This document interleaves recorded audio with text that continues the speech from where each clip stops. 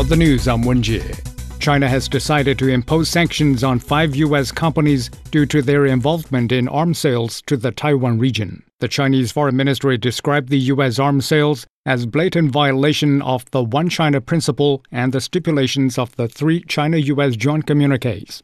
The U.S. companies include BAE Systems Land and Armament, Alliant Tech Systems Operation, AeroVironment, Viasat, and Data Link Solutions. The countermeasures consist of freezing the properties of those companies in China and prohibiting organizations and individuals in China from transactions and cooperation with them.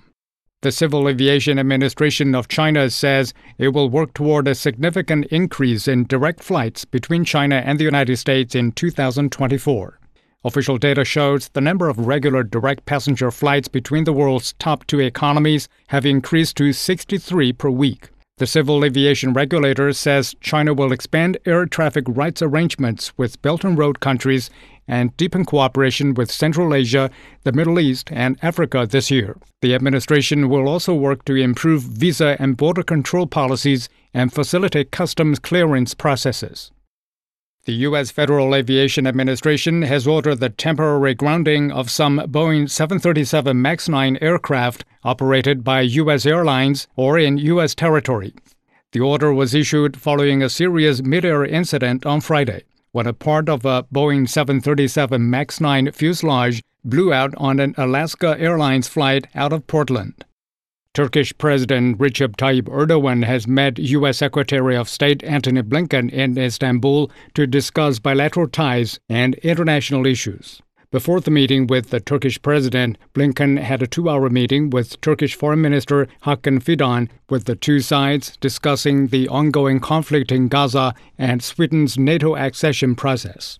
Blinken arrived in Istanbul on Friday night as part of a regional tour amid escalating tensions across the Middle East since the Israel-Hamas conflict broke out on October 7th. Mehel Bar-David reports from Istanbul.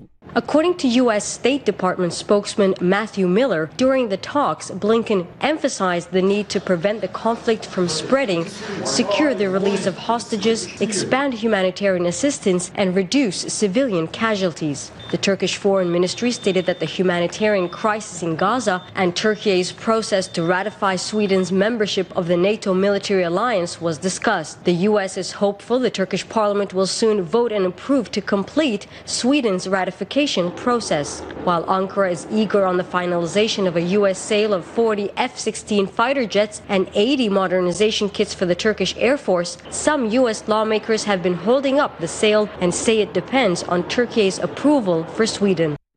Hezbollah has fired more than 60 rockets at an Israeli military base. The Lebanese militant group says it's a response to Israel's killing of a Hamas deputy leader in Beirut. Meanwhile, protesters have held a rally in the Israeli city of Tel Aviv, demanding an immediate cessation of hostilities between Israel and Hamas. Isabel Debris has more.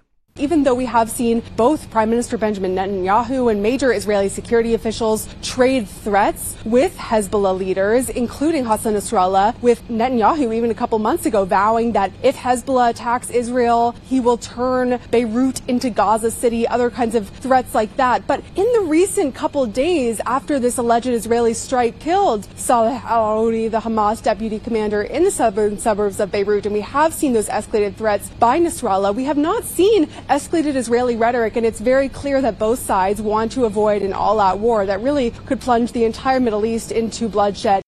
The Russian military says it has shot down 6 Ukrainian missiles over the northwestern part of the Black Sea. The Russian Defense Ministry says the country's air defense systems detected and destroyed 6 Neptune anti-ship missiles on Saturday afternoon. China's first large cruise ship, Adore Magic City, has wrapped up its maiden voyage. The ship brought over 3,000 domestic and international passengers to Northeast Asian tourist destinations, including Jeju in South Korea and Fukuoka and Nagasaki in Japan. And that's the news. I'm Wenjie.